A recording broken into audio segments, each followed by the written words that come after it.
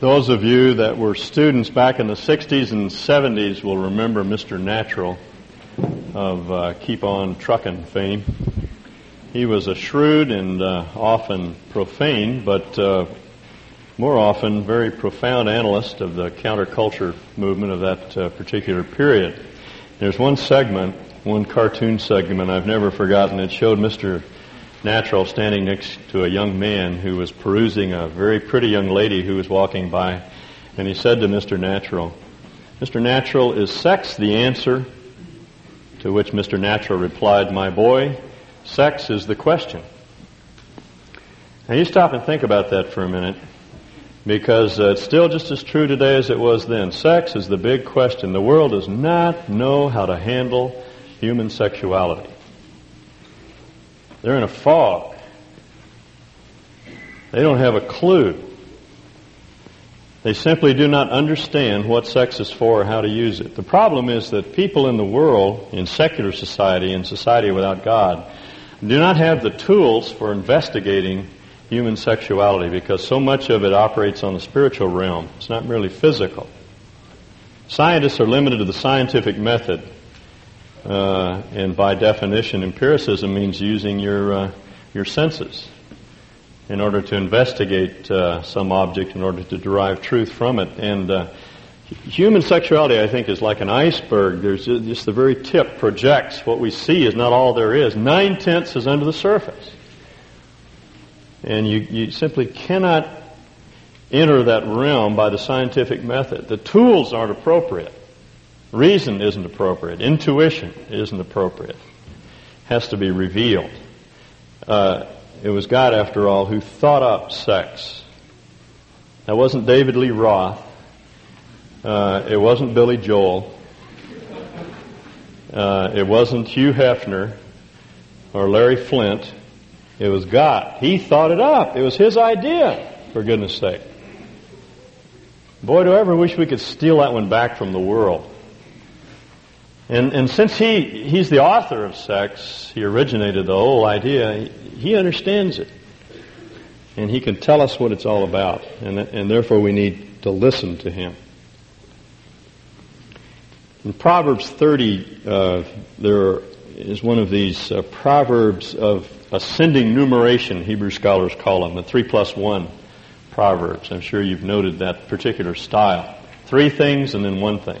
And it's the last thing that's the bottom line, the most important issue, the thing that the wise man wants to underscore. He says there are 3 things that are great. There are 4 things that are absolutely marvelous. And the word that he uses means something that's mysterious, something that can only be understood by revelation. He says 3 things are wonderful. The way of an eagle in the sky, and you'll notice in each case there is an environment to be negotiated. The eagle in the sky, he said, that's wonderful. I don't know how eagles can soar on those thermals and never flap their wings. Marvelous. A snake on a rock. It's hard to see how a snake can get a grip on a rock and move on that slippery surface. And a ship in the sea. He said, that's wonderful, but there's one thing that's mysterious, the way of a man with a maiden. And the next line says, the prostitute, and here I'm translating the Hebrew loosely, gets a Mac attack, and she eats, and she wipes her mouth, and she says, it's no big deal. She doesn't understand the mystery of sex. For her, it's no more unremarkable than eating a hamburger. Nothing to it. It's no big deal. But God says it is a big deal. And we need to understand it. If we don't understand sex and human sexuality, we may destroy our lives. It's that significant. It's that issue that Paul is concerned with in chapter 5 of the book of Ephesians. Will you turn there with me if you've not already found that passage? Galatians, Ephesians, Philippians, Ephesians, right in the middle, chapter 5.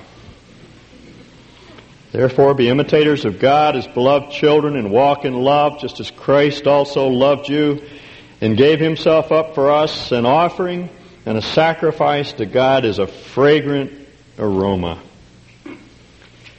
Here's a call to imitate another, to replicate someone else in their behavior. You know, we all learn best by observation. Howard Hendricks used to say that ideas are mostly caught rather than taught. So true. You can't teach ideas, but one of the best ways to teach is to exemplify truth. And as others observe, they learn. Gary Wershing was telling me about a Dalmatian that he has. It's an old house dog, but occasionally he takes the dog out when he works his hunting dogs. And somewhere back in the bloodline of Dalmatians, there is some hunting ability, but it's been bred out of them now. But they must remember something, because this old dog will work with the other dogs. But he says the funny thing is, this had to be explained to me because I know nothing about hunting dogs. But I've been told that the classic pose that a hunting dog strikes is not a studied pose. They don't stop and think, aha, there might be a camera trained on me, I've got to hit the classic pointing pose. What happens is that the dog smells a bird and it will freeze. And if it has one foot up, about to put the paw on the ground, it'll freeze in that position. And that's how they strike that particular pose. But sometimes they'll have all their feet on the ground. They're just immobile. That's it. They just freeze. This old Dalmatian works with these other dogs and keeps an eye on them, and he can't smell anything. But when one of the dogs near him goes on a point, the Dalmatian looks out of the corner of his eye and he spots the hunting dog, and he'll freeze, and if he's got the wrong foot up, he'll trade paws.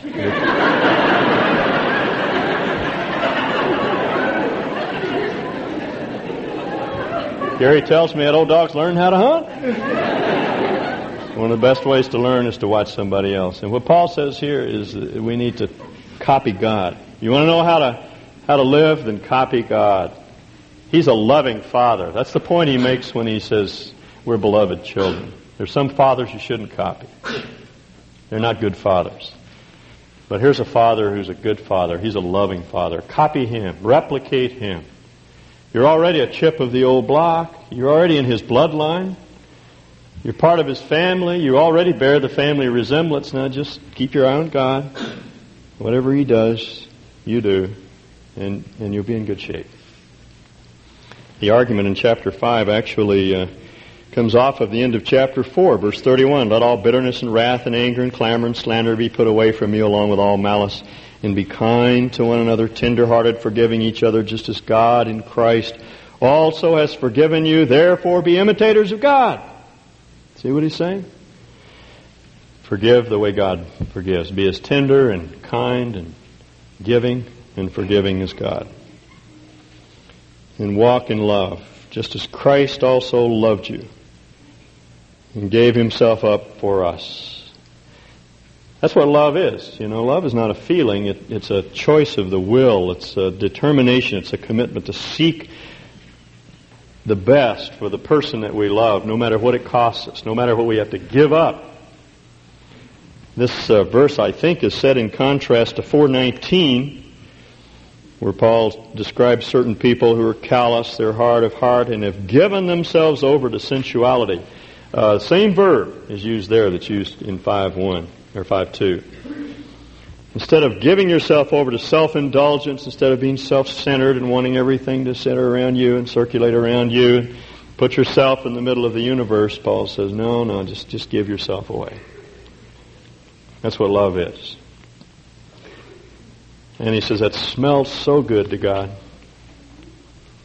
It's a beautiful figure here at the end of verse 2. He goes back, reaches back into the Old Testament for the symbolism that was often used of the sacrifices when they sacrificed an animal.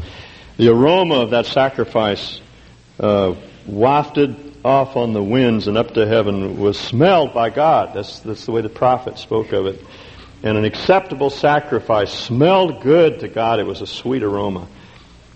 And that's what Paul means. Whenever we give ourselves to someone else, when we choose to set aside our own rights and act in a loving way towards someone else, oh, that smells so good to God. He loves that. Maybe nobody else sees, but he does. It's pleasing to him. I watched a young man just this past week who desperately wanted to watch the NBA championships. I could see it written all over him. Set aside his rights and play Trivial Pursuits with his little brother. And nobody saw it. His little brother didn't even appreciate it. His little brother seldom do. but God saw it, and it smelled good to God. Now that's the biblical definition of love. If you want to know what love is, then just watch God, the way He operates. You rarely in the Scripture have a technical or a theoretical definition of love. Love is almost always described in terms of a functional definition. In other words, if you want to see how love behaves, then just watch the way God behaves. Look at Him. Watch Him. Can't go wrong if you look at God. And the one essential feature of God that we need to emulate is that He's giving. He's forgiving and He's giving. And it's the essence of love. You know how the world needs to learn that. That's why Paul sets in contrast the verses that follow with the first two. But, you'll notice, verse 3 begins with a conjunction. But. Do not let immorality or any impurity or greed even be named among you as is proper among saints.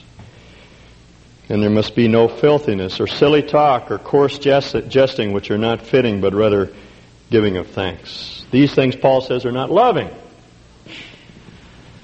And that's why God wants to protect us. That's why God proscribes certain things. That's why sex outside of marriage is wrong. It's not because God is a prig, or that He gets mad when people are having fun, or that He walks through the world snuffing out good times. That's not God's attitude toward us. He wants the very best for us. Scripture says there's no good thing that He'll withhold from those who walk uprightly. He wants the very best for us. Not trying to frustrate you in any way, whatever. He just knows what makes for the right quality of life and what destroys life. And sex outside of marriage ruins you. Sex is a beautiful thing. That's actually the term that's used in the Old Testament. When God said, "It is good," about the sixth day, He was referring to the creation of man and woman and marriage and sex. And He says it's good. And the Hebrew word tov means more than just good in a moral sense. In Hebrew thinking, it meant beautiful. God created and He said, "Oh, that is beautiful."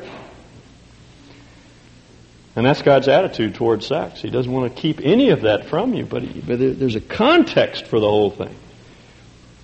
And without it, it becomes ruinous and destructive. Closest analogy in my own mind is a little bird going out and working like crazy to build a nest, gathering sticks and leaves, and making a nest, nice soft place to lay an egg. Egg's a very fragile, delicate organism, and doesn't want that egg to be crushed or destroyed. So she builds this nest and she puts the egg in the nest. Birds don't fly through the air and lay eggs. It's hard on little birds. It's harder on people that are under the birds, believe me. First thing a mother bird tells her little girl birds, don't lay eggs in the air. It's bad for the eggs. And that's what God is trying to tell us. There's a place for everything. As Paul puts it in Titus, or Timothy, everything is good that God has created, but it has to be sanctified by the Word of God and prayer. This has to be put to its intended use. Every resource that's given to us, our minds, our money, our time, our strength, our sexual energies, have to be disciplined. That's it. That's all he's saying. And an undisciplined, unrestrained use of our sexual powers will destroy us. It's like eggs laying birds in the air. Wrong context, wrong place. Laying birds, laying eggs. I told you it was going to be that kind of a morning. Keep me straight, will you? Where was I?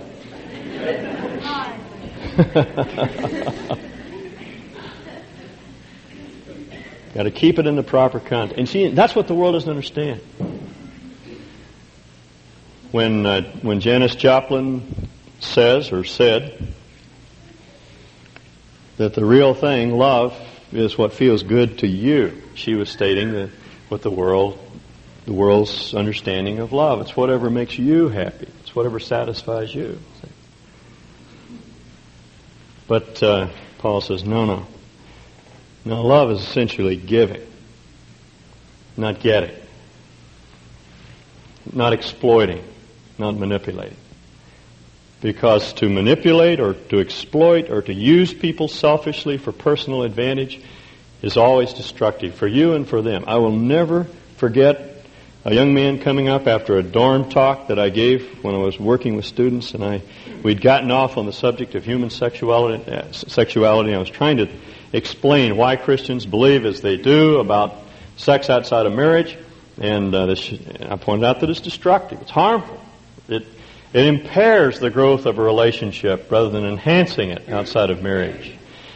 And this young man came up and he said, "I don't believe you."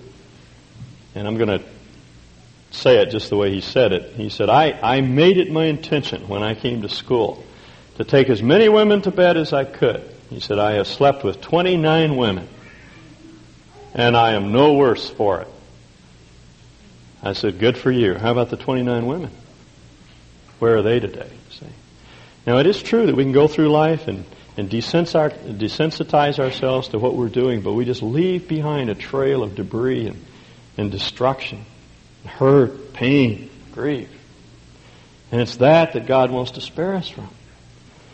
And so He tells us very candidly what is outside the bounds, out of bounds, outside the limits.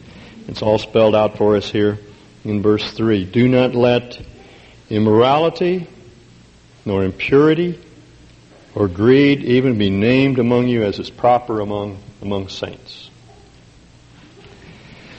The word for immorality here is the word that's normally translated fornication. Fornication is a transliteration of a Greek word. It's not really a translation. They just took the Greek word and anglicized it. The Greek word is pornumi, that means to buy or sell, and it was used in the classical Greek world of prostitution, and then eventually came to be used of any sort of illicit or unlawful sex.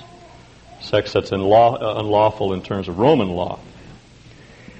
And in the New Testament, it's used of sex that's unlawful in terms of God's law. In other words, any sexual activity outside of marriage is fornication. That's the big word that covers all the bases. It refers to premarital sexual intercourse. Premarital sex is bad. It's wrong. It's bad for you. It's contrary to God's will. There's simply no way that we can justify premarital sex as Christian. It is not, no matter how much you love the person or think you love the person. It is not love. It's what the Bible calls fornication. This word also applies to extramarital sex, or what we would call adultery, where one or the other of the parties in the relationship, the sexual relationship, is married. That's adultery. That's a sin.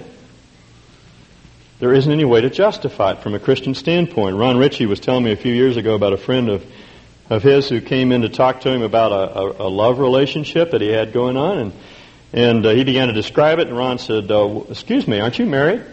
And the man said, "Yes, but my wife doesn't understand me. We've never gotten along. We don't even have a marriage. And I've got this other relationship going." And he said, "It is beautiful. It's indescribable." And Ron said, "Oh, wait a minute, I can describe it for you. It's what the Bible calls adultery. That's sin." So it doesn't make any difference how beautiful it is, or how fulfilling it may seem to be, or how satisfying, or how right. It's wrong. And as Christians, we can't justify it on any basis whatever. Adultery is bad. Homosexuality is a sin. We do not do the gay community any good when we condone their activity. We must love them as individuals. And we must care for them, and we must not reject them. But we need to tell them up front that homosexuality is a sin. It is ultimately destructive, and it cannot be justified on any Christian basis, whatever. Even though churches now are being established for homosexuals and a ministry established by homosexuals. It is not good. Gay is not good. It's bad. It's sinful and ultimately destructive. In my own mind, there's nothing as pitiful as an old, lonely queen who's lost his attractiveness, who has no partners any longer. They just live in despair. I know. I've seen it. Don't tell me it's otherwise. I know. And so do you. And we do not do people a favor when we excuse that behavior and overlook it and label it Christian. It's a sin. Incest is a sin. Bestiality is a sin.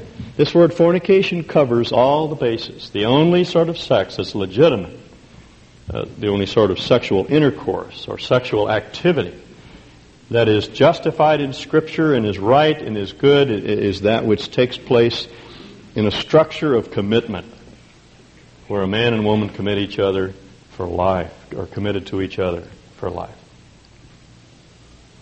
Paul says fornication should not be named among you. Not homosexuality, not extramarital intercourse, not premarital intercourse, not incest. Those things should not be named among you. They're sinful. They separate us from God and from one another.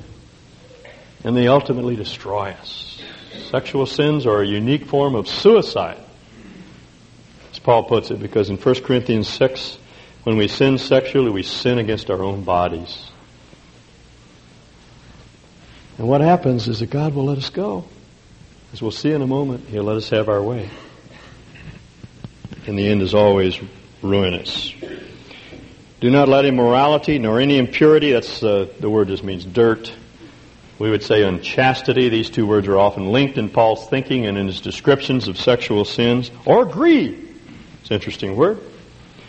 Same word that's found back in 4:19 when he again describes these hard-hearted fellows who have given themselves over to sensuality, that is self-indulgence, for the practice of every kind of impurity. That's the word for impurity that we find in chapter 5, with greediness.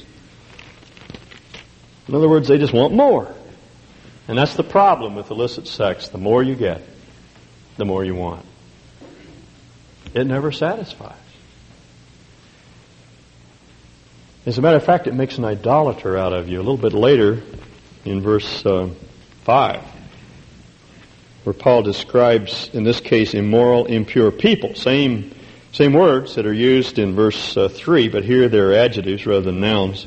No immoral, fornicacious, or impure person, or covetous man, that's the word for greedy, who is an idolater. See, what happens is that after a while you become obsessed with sex. It becomes your master. You're no longer free.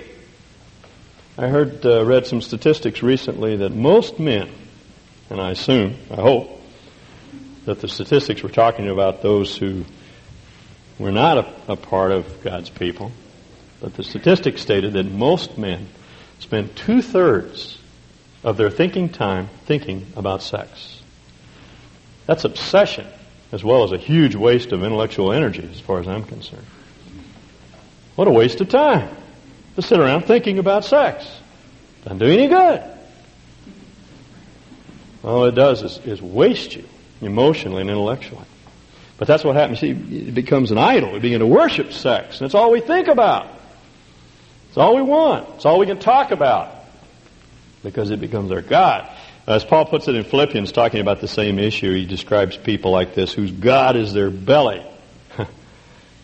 Paul's typically blunt way of stating things. In other words, their appetites are their God. That's all they have. That's all they worship. Is their drives and passions and desires. Paul said that sort of thing should not be named among you. It's not appropriate. And furthermore, not only should we control our conduct, we should control our conversation. There must be no filthiness. Means dirty talk, obscenity. You know, one of the most difficult things for all of us, I mean, if we're really honest, one of the toughest things for all of us is to keep obscenity from creeping into our vocabulary, because we hear it all the time. And we get frustrated, or we hurt ourselves, or angry, or surprised, and something pops into our mind, and sometimes right out of our mouth before we realize it, because obscenity pervades our society. You can't go to a movie, you can hardly even listen watch television anymore, although that medium is a little more controlled than others, or read books, or hear people talk. Some people can't even express themselves without using one obscenity after another. And that's something that has happened within the last 20 years. I went through the free speech movement and the filthy speech movement when I was working with students, and I can still remember standing in crowds listening to these beautiful young co-eds standing in front of a mic in an open forum using all the dirty words in the book, and I was shocked, just utterly shocked. You know, I'm not shocked anymore. It doesn't shock me. Something's happened to me. I've become desensitized to that sort of thing. But Paul says that's not fitting. Those kind of words, what the kids call the F word and the S word, and all the other obscenities that are just a part of our culture today. We hear them all around us. They're a part of acceptable speech, or even a part of polite speech now. Paul says it's not appropriate, not fitting. It should not be a part of our vocabulary because we're saints. And as John Stott points out, a saint is not someone with an invisible halo and a heavenly look and a pallid countenance. A saint is, as I've said before, it's us guys. Those of us that are part of the people of God. It's not appropriate, he says. It's not just for some class of people that are ultra pietous. It's for all of us. It's not fitting. Nor should there be any silly talk. One of the Greek philosophers, Plutarch, used this particular word to refer to drunks, whom he said had neither sense nor sensitivity. It's crude, base, crass, coarse talk. Use of terms for elimination and sex that are inappropriate in any context. But then he follows up with an interesting word, a word that's translated in the NASB at least as coarse jesting, but that's not a good translation.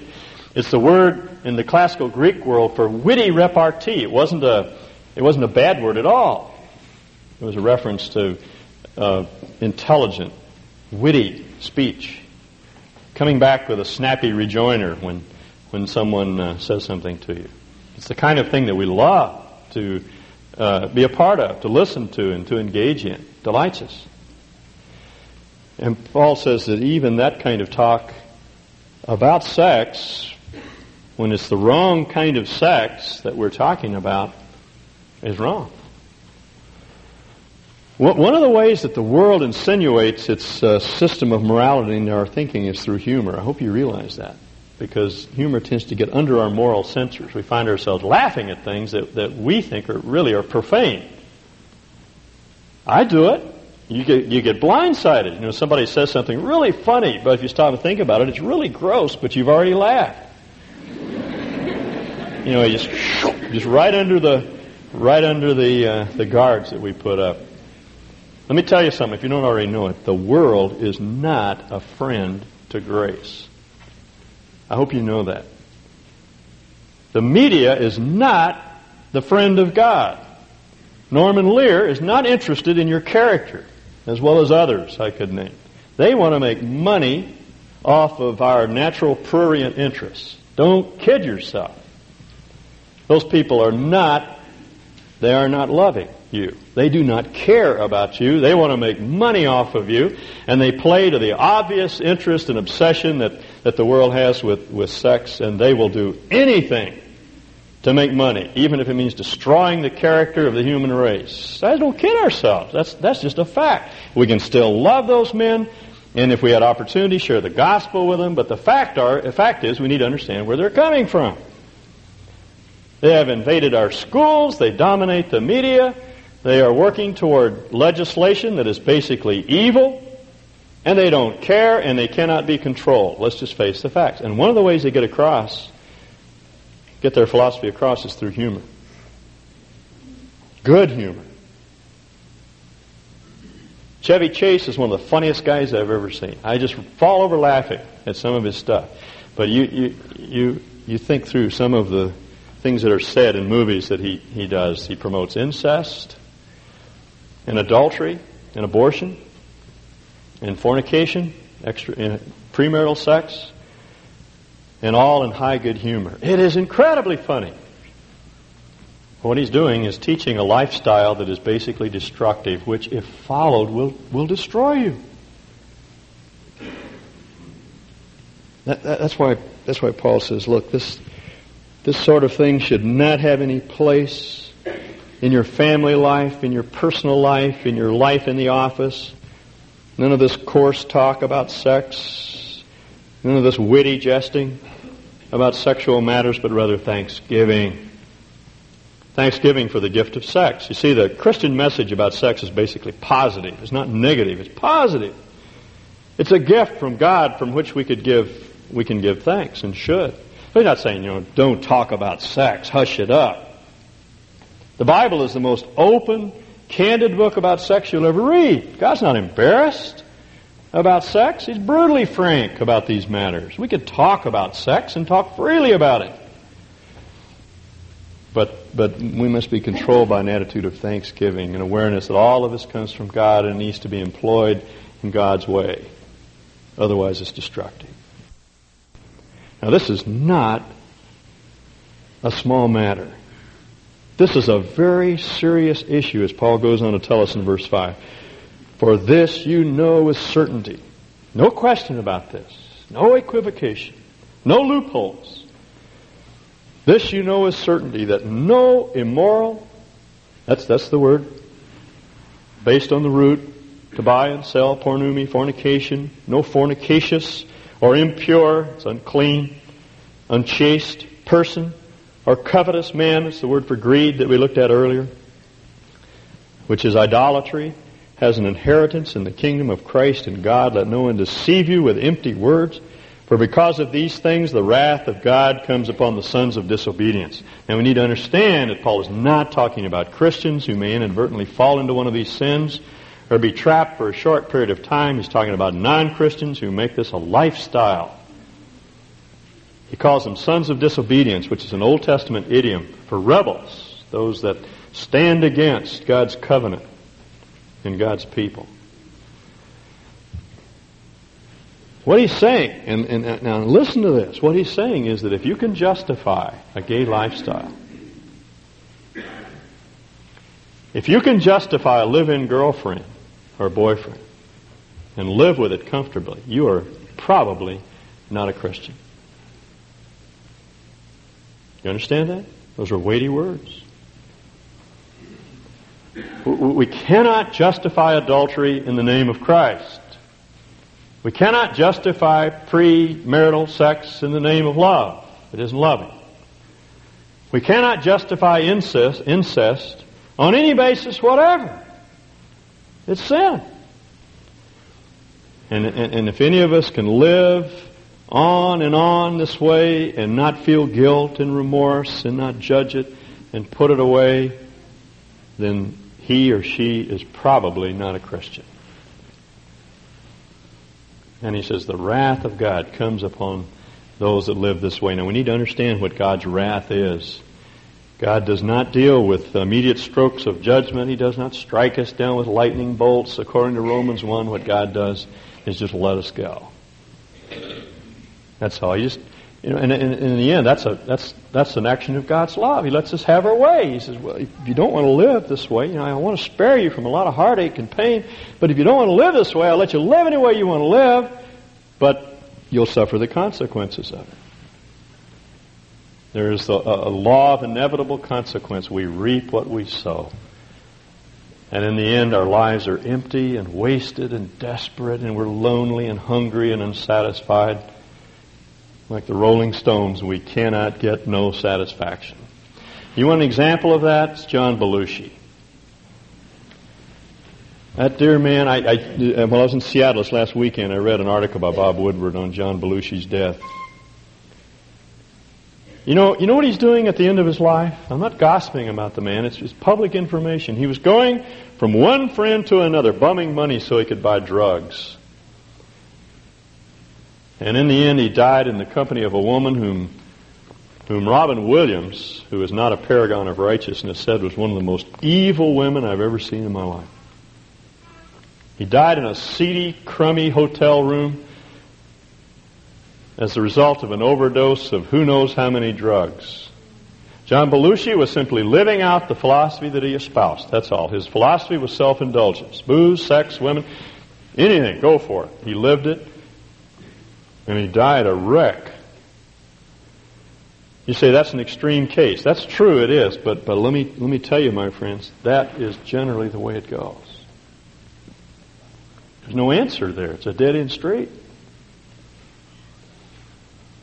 And Paul says, don't let anybody deceive you with empty words. The Greek word means words that are empty of content.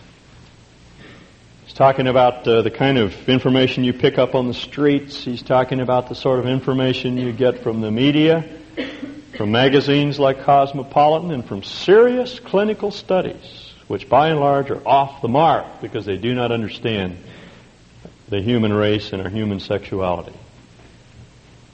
So that's empty. Don't listen to them. They're lying to you. They're lying to you, and they have deceived themselves. Very often these people do not any longer recognize that they're lying. They actually believe their own philosophies. But Paul says, all God's trying to do is spare you. That's all. He's not trying to take anything away from you. He's just trying to spare you.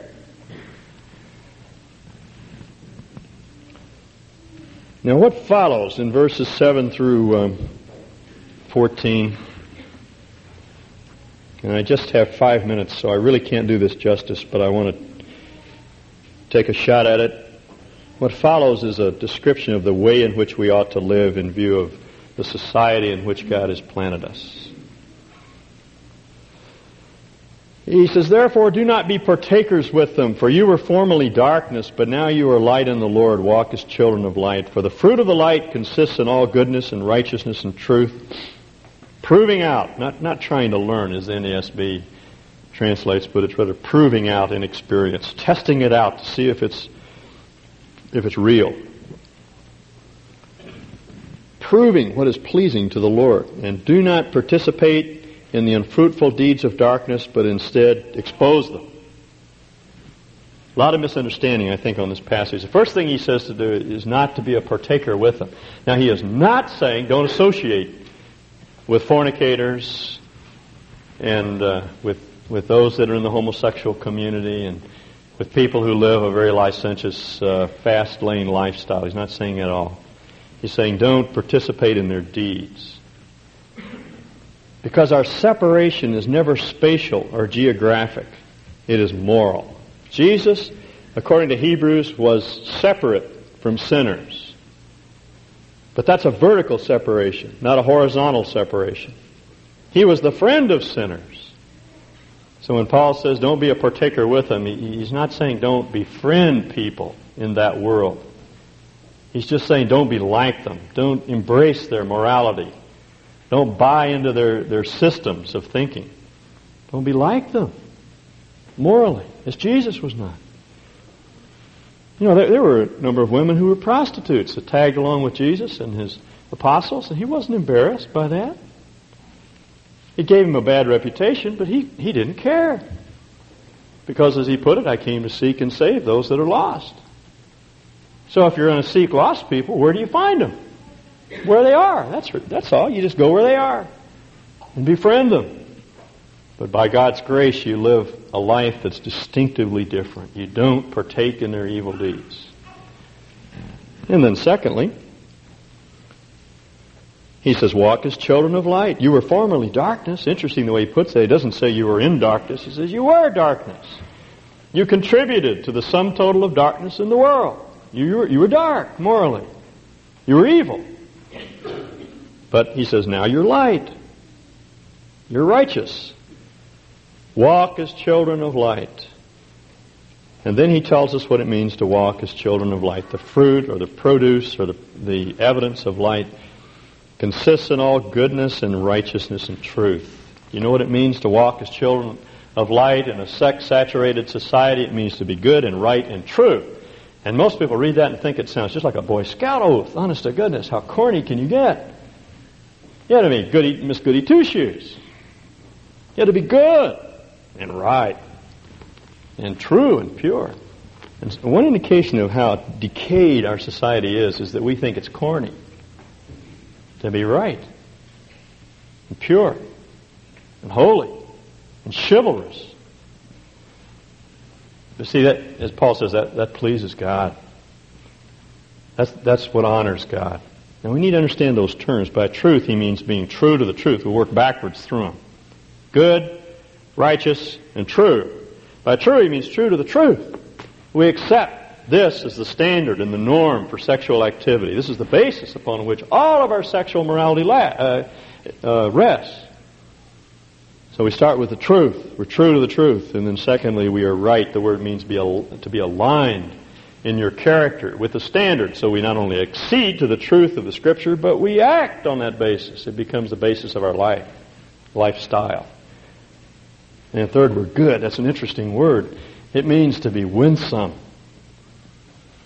Because some Christians are true to the truth, and they're righteous, but basically they're self-righteous, and priggish, and prudish, and cold, and indifferent toward people that are out in the world. Good means to be winsome, to be mellow, to be forgiving, to be gracious, to be humble. A person like that recognizes that the next instant they could fall into a sin like this. And so they're humble. And they, like Jesus, are gentle and merciful with the weak, as Jesus was with the woman caught in adultery. You know, he didn't condone her sin, but he didn't condemn her. He understood. He was tender and gracious and merciful. That's what it means to be true and righteous and good. So the first thing is to not participate with these evil works of darkness. Don't be a part of the darkness. You just be light wherever you go. And then third, he says, don't participate with them, but instead expose them. For it is disgraceful even to speak of the things which are done by them in secret. Now here's where we often go astray, because we think exposure means pointing a long bony finger at people that are living together, or being rude and unkind and cold toward those that are adulterous or gay. But he's not talking about that kind of exposure.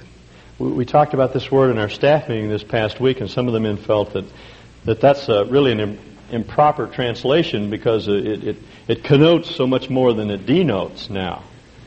A sort of ruthless exposure of people that are living in sin. But while I see the danger in that term, I also think that in this context it's the best term, because he's talking about what light does.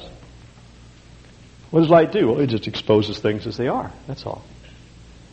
This last week there were 5 of us, I guess. Seemed like there were about 25, but there were 5 of us in a motel in Seattle, and we had 2 rooms, but all the kids and grandmother came into our room to watch television one night. He took all their clothes off and dropped them on the floor. Not grandmother, but all the kids. And there were shoes and junk and debris all over the place. In the middle of the night, I got cold. We had the window open, and I tried to make my way across the hotel room to shut the door, and it was in a strange place, and it was pitch black. We had those heavy shades pulled, and I was stumbling over shoes and sort of railing at the kids in my mind for leaving stuff strewn about. And I thought, well, you dummy, why don't you turn on the light? So I just reached over and flipped on the switch, and I could see things as they really are. That's what light does. It just shows reality, that's all. When someone in your office begins to denigrate sex, or they begin to talk, to demean women in the high and holy place which God accords to them, it's just very simple to give a word of thanksgiving, express your own appreciation for marriage and for sex, for women. You don't have to do it in a self-righteous way. And when people see the way you treat your wife, your kindness to her, and your love for her, and your shows of affection in public, that exposes the darkness around you. People begin to see it. And they're drawn to it. As a matter of fact, I don't have time to elaborate, but what Paul says is that when you expose the darkness, it becomes light. That's how people are drawn to Christ. One of the most effective evangelistic tools I know is simply to be light. To let your light shine, as the little song goes. Be good and right and true wherever you go. You don't have to be condemning of others. Just live out the light. And tell people where the power comes from. Letting your light shine is not merely a matter of character and conduct, it's also a matter of truth. You have to say something, but it can be said gently and graciously and said in such a way that is not condemning, inherently condemning, but nevertheless people feel condemned because they see themselves for what they are. They see the shallowness of the commercial concept of sex that they have and the poor notion of what marriage is and what it's intended to be, and they start thinking there has to be something better. And these are the people that come around and say, where do I go from here? Where do I find help? What must I do to be saved? Now, I don't have time to say anything more except that Paul goes on in verse 15 and 16 to say, redeem the time because the days are evil. I read that verse for years as though it said, redeem the time because the days are short. I thought that was a mandate to get with it because the Lord's coming back soon, but that's not what the passage says. It says, redeem the time because the days are evil. In other words, evil days are days of opportunity. When the world starts to come unglued and when people's concept of love and sex and marriage is so marred and distorted they hardly know what to do with it, that's not a time to panic. That's a time to redeem, to buy it up. Because people living in that society are by and large empty and frustrated and unsatisfied, and they are looking for help. And we have, frankly, the only help that's available. Now that sounds pompous, but I'm not saying that Christians have the only help available. I'm saying that the Bible is the revelation about sex and its significance and the meaning of human sexuality. God has told us, and if we take this book seriously, we've got something to say to our world.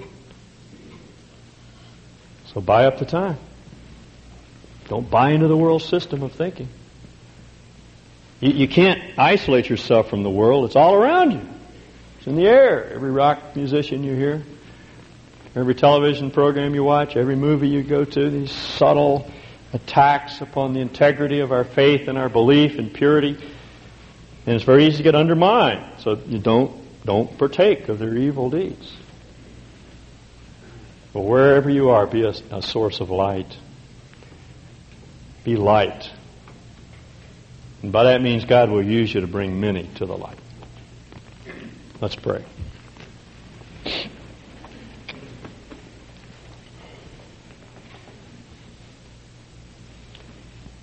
Would you take a minute just to think about your own conduct and my conduct